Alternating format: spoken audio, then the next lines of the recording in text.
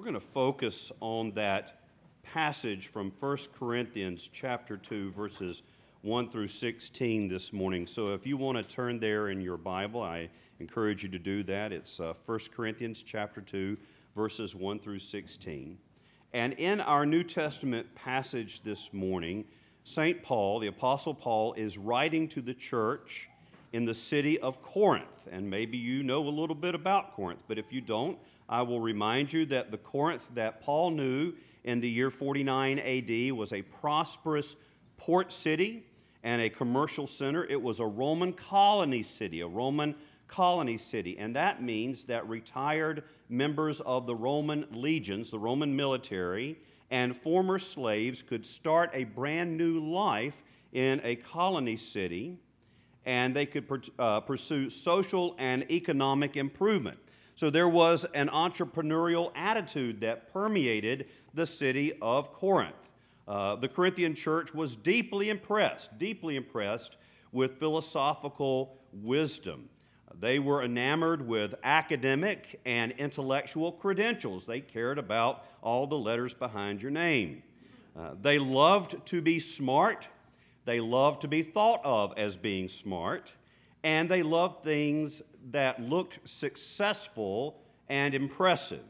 In many ways, they had some of the same attitudes and values that underpin our current American civilization today. And as such, those points of connection mean that the church in Corinth provides a penetrating glimpse into our own lives as 21st century Christians living in America.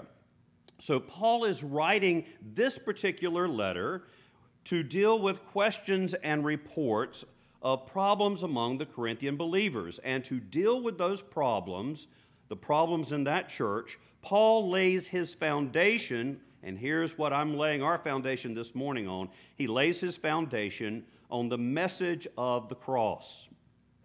Paul does this because the message of Jesus Christ and Him crucified is the core. It's the very center of the Christian faith.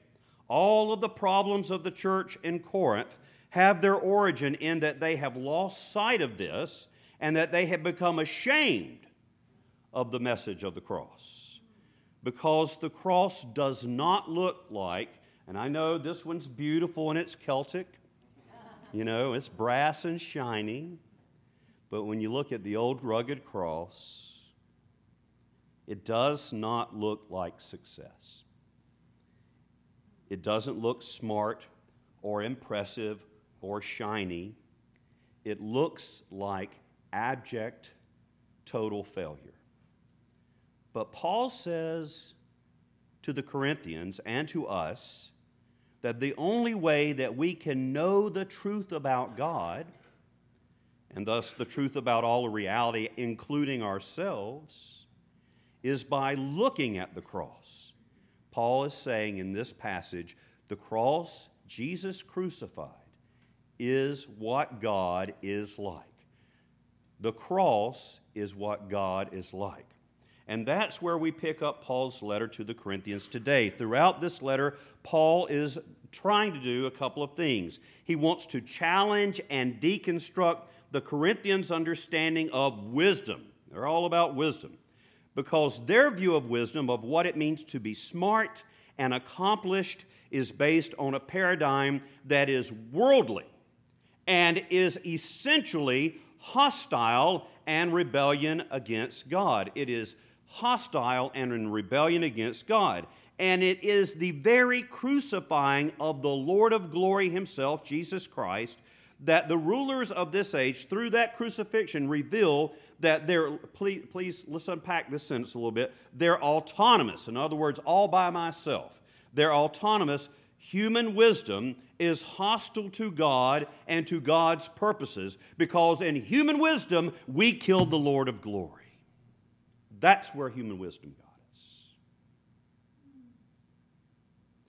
And the second thing that Paul is doing here is he is reconstructing the Corinthian church's understanding of what real wisdom looks like and where real wisdom comes from. And by the way, brothers and sisters, this is not some theoretical or inconsequential topic. Instead, this discussion of true wisdom will affect every single one of us in this room for eternity.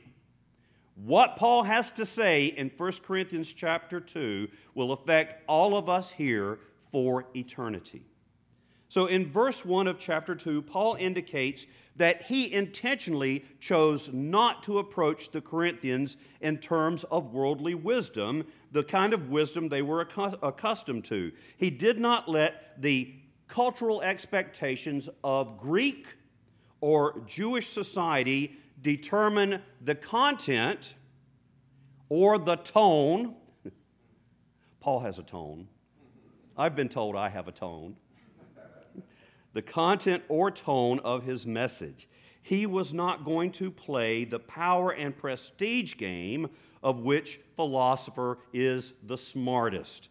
Instead, this is what Paul says. Listen to this, and if you're following along, it's verse 1, 1 Corinthians 2, verse 1.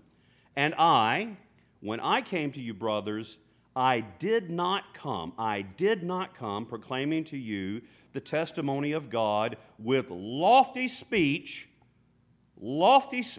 or wisdom.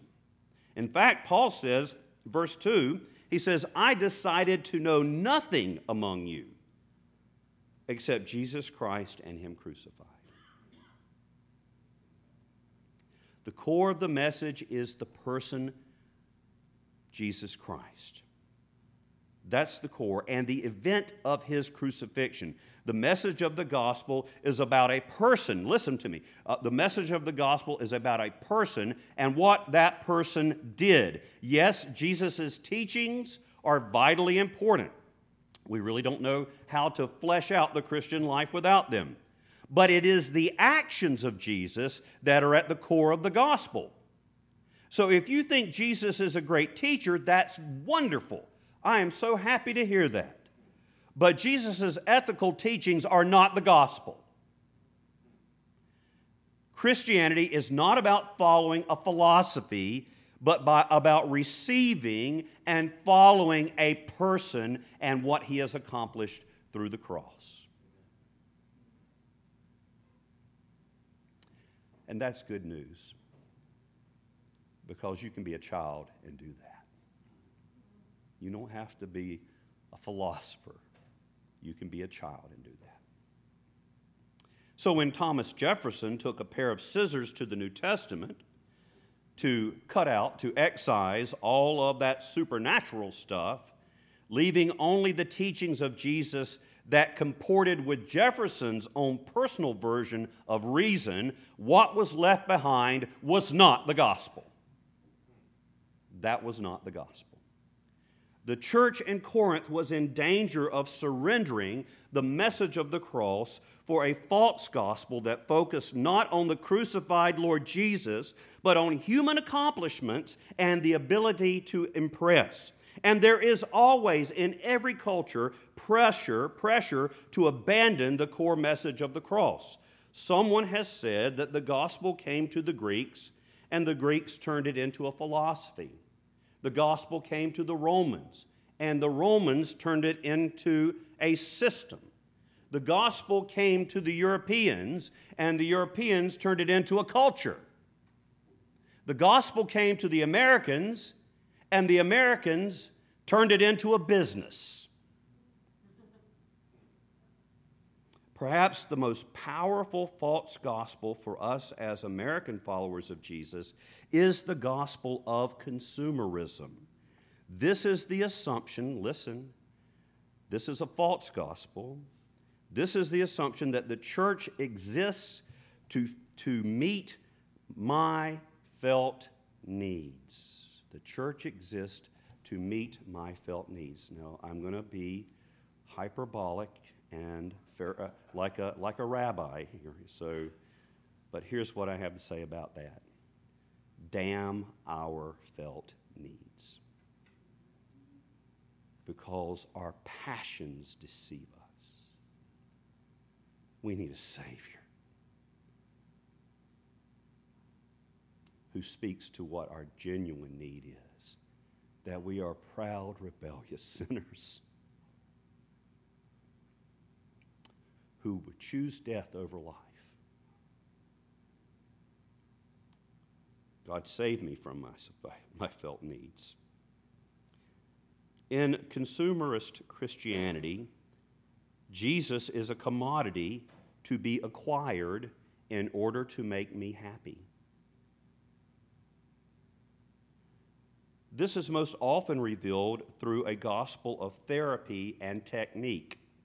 Instead of being the apocalyptic, earth-shattering testimony of God's destruction of the powers of sin and death and hell, and God's beginning, instigation, inauguration of a new creation through the death and resurrection of Christ, Christianity is reduced to a therapeutic program. It should fix me. Fix my marriage, fix my kids, fix my sex life, fix my finances, etc. This is accomplished in this false gospel through providing the religious consumer with techniques. And you'll see this. They tend to show up in what I call enumerated sermons, all right? So if you see a sermon with the title of something like 5 Ways to Grow Better Kids, 5 Ways to a Happier Marriage, that's technique. I want better kids. I want a happier marriage. But that's not the gospel. The crucified one does not offer us technique and doesn't offer us that kind of therapy. As Dietrich Bonhoeffer said, when Christ bids us to follow him, he bids us come and die. We die in this to ourselves so that he can raise us to new life and make us new creations. If any man be in Christ, the old is gone. Behold, all things are made new. We are new creations. He is a new creation. I love that hymn, Crown Him with Many Crowns, or as it showed up on the overhead projection, the PPT, PowerPoint, or whatever this is now, whatever iteration of technology we are on now. You know, on the jails that you put the overhead, no. It showed up early on in Christ Church. Chuck's laughing because he remembers this, is not crown him with many crowns, but clown him with many clowns. Please don't do that. Don't clown him. But I love that verse in that hymn, crown him the Lord of love. Behold his hands and side. Okay, crown him the Lord of love. Behold his hands and side. Rich wounds, yet visible above. In beauty glorified. No angel in the sky can fully bear that sight, but downward bends his burning eye at mysteries so bright. The mystery that in glory now Christ retains the wounds of his crucifixion.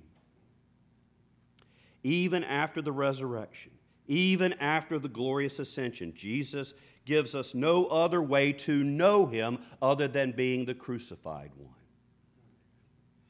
Richard B. Hayes says this. He says that word crucified in verse 2, I just read to you, I decided to know nothing among you except Jesus Christ and him crucified. He says that word in 1 Corinthians 2 is a perfect passive participle. All right, you grammar people. That just made your day. In the Greek, the perfect tense describes actions completed in the past whose effects continue into the present. So when Paul summarizes the content of the gospel as Christ crucified, he is identifying Jesus Christ as the one whose identity remains stamped by the cross. The cross has not been canceled out by the resurrection. Rather, to know even the risen Jesus is to know him precisely as the crucified one. Any other account of his identity is not the gospel. Christ remains the crucified one even as he reigns over the cosmos. Now, Paul's method of conveying this wisdom of the cross is startling. He says it in verse 3. And I was with you in weakness and in fear and much trembling. Paul's means of proclaiming the cross looks like the cross. The method is the message. Weakness, fear, and trembling. There is no confident strutting associated with those rhetorical superstars that the Corinthians were so impressed with. No, the method matches the message. The method and the message of the cross revealed that God's strength, hear me, God's strength is made manifest through our weakness. Paul himself clearly articulates that in another letter to the Corinthians. He says in 2 Corinthians 12, verse 7 and following, so to keep me from becoming conceited because of the surpassing greatness of the revelations, a thorn was given me in the flesh, a messenger of Satan to harass me, to keep me from becoming conceited. 3 times I pleaded with the Lord about this, that it should leave me, but he said to me, my grace is sufficient for you. For my power is made perfect in weakness. Therefore, I will boast all the more gladly of my weaknesses, so that the power of Christ may rest upon me. For the sake of Christ, then, I am content with weaknesses, insults, hardships, persecutions, and calamities. I'm glad that's in the list. For when I am weak, then I'm strong. I'm such a hard-headed Christian. I have to be taught this over and over and over again. I'm glad you're better than me. Even as Christ, this is Marva Dawn, she says, even as Christ accomplished atonement for us by suffering and death, so the Lord accomplishes witness to the world through our weakness. In fact, God has more need of our weakness than of our strength. As the Psalms and Isaiah teach us, God's way is not to take us out of tribulations, but to comfort us in the midst of them and to exchange our strength in the face of them. By our union with Christ, in the power of the Spirit, in our weakness, we display God's glory. This gospel of weakness alone is accompanied by the power of God. Paul says, verse 4, my speech and my message were not in plausible words of wisdom, but in demonstration of the Spirit and of power. Paul's weak message was accompanied by the power of God in signs and wonders. I've seen it over and over again. I don't ever get tired of telling the story of little Maddie Blake, who was born with a tumor in her leg. It was a friable, crumbly tumor in her femur. I think it was her femur. And she was taken, this is as an infant, a newborn. They took her to the oncology department at Duke University Hospital, at Duke Hospital. And, there it was. The doctors looked at it and they said, there's no cure for this. At some point we will have to amputate and provide her with a prosthesis because she won't be able to walk on that. It will just snap. And so after the parents were devastated by that prognosis, that was early on in her, just a week or two into her time here on planet Earth, she was brought to church to be baptized. And so we took that weak little baby and that broken-hearted mama and daddy, and we baptized that baby, and we anointed her with oil, we chrismated her, marked her as a child of God. They took her back to Duke a couple of weeks later, did more radiology workups. Radiologist is called in. They call in someone else to look at the pictures. The tumor is going away. It's not possible for that tumor to go away. It's being replaced by healthy bone material. And today, Maddie Blake is a concert pianist with 2 legs. She can play that pedal all she wants to. The greatest sign and wonder, though, is the power of the Holy Spirit to convict proud sinners of their need for a Savior. That's the greatest wonder. So, what are the means of receiving and understanding this kind of wisdom from God? This wisdom is not available through natural means. Paul says in verse 14, we just heard it, the natural person, in other words, the unregenerate person, the person who has not been born again by water and the Holy Spirit, the natural person, the unsaved person, the person without Christ, does not accept the things of the Spirit of God, for they are folly. They're stupid to him. And he is not able to understand them because they are spiritually discerned. They're not able to understand them. They're spiritually discerned. Now, Paul said he wasn't going to use lofty language, but I'm going to for just a second. There is an epistemological divide between those who accept and those who reject the gospel. What in the world does that mean?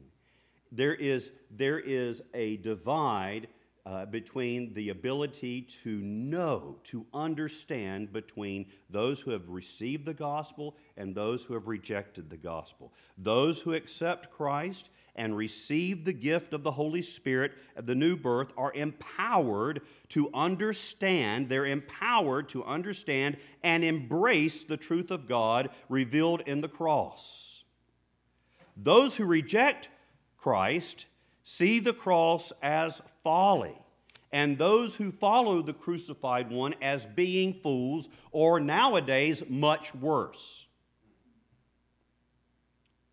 Beloved follower of Jesus, do you not know that if you are faithful to the crucified one, you will be esteemed a fool? Is that not a part of your self-awareness? If it isn't, it needs to become a part of your self-awareness. Oh, beloved, proud sinner, do you not know that you deem what we do here this morning as foolishness precisely because you are perishing without God in the world?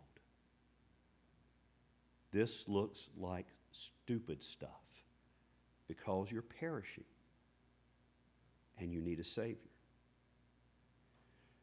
And because this wisdom, this ability to appreciate and embrace the message of the cross comes only as a gift of the Holy Spirit, then if we can only get this wisdom as a gift from the Holy Spirit, there is absolutely no room in the Christian life for self-congratulation or for pride or for a sense of accomplishment that would lead us to elitism or a superiority complex.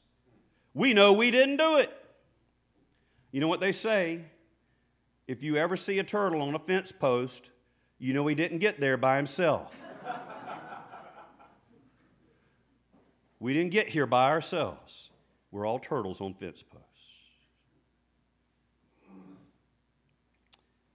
You see, we can boast of our learning and achievements that we gain through human wisdom. That was the Corinthians' problem. Human knowledge puffs up. It's an ego trip. But to come to the cross means surrendering our achievements as our measure of self-worth and value. It means letting go of those, releasing them to Jesus. Nothing in my hands I bring, simply to thy cross I cling. I'm so thankful for the cross. It's life. Because we so soon come to the end of our own resources. And from the cross flows unlimited rivers of refreshing.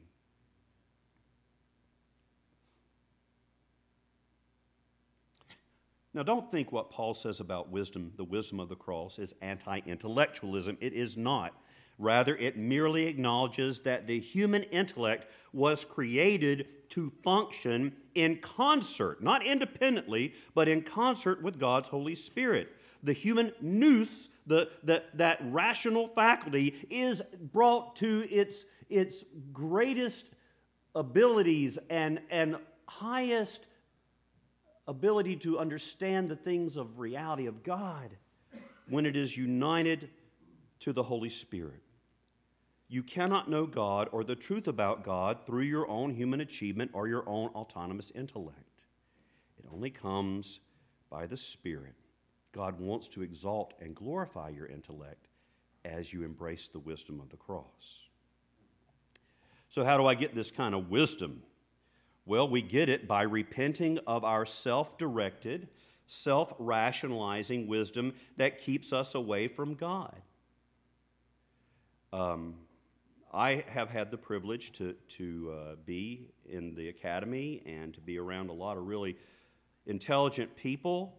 And you know what I found about people who don't know Christ and they're very intellectual is that they just have a lot smarter reasons for rationalizing away their sin. They're just as lost as me without the cross. We repent of our self-directed, self-rationalizing wisdom. We nail our pride to the cross. C.S. Lewis spoke of having to kill his own pride and snobbery in order to be a follower of Jesus. He said, my own experience is that when I first became a Christian, think about this, he's an Oxford Don. When I first became a Christian about 14 years ago, I thought I could do it on my own by retiring to my rooms and reading theology. And I wouldn't go to the churches and gospel halls. Do they still have gospel halls there? I don't know. I disliked very much their hymns. This is Lewis. I disliked very much their hymns. Do you hear the snobbery? Which I consider to be fifth-rate poems set to sixth-rate music. But as I went on, I saw the great merit of it. I came up against different people of quite different outlooks and different education, and then gradually my conceit just began peeling off. I realized that the hymns, which were just sixth-rate music, were nevertheless being sung with devotion and benefit by an old saint in elastic side boots in the opposite pew. And then you realize that you aren't fit to clean those boots. I know a humble brother right now who grinds stumps for a living.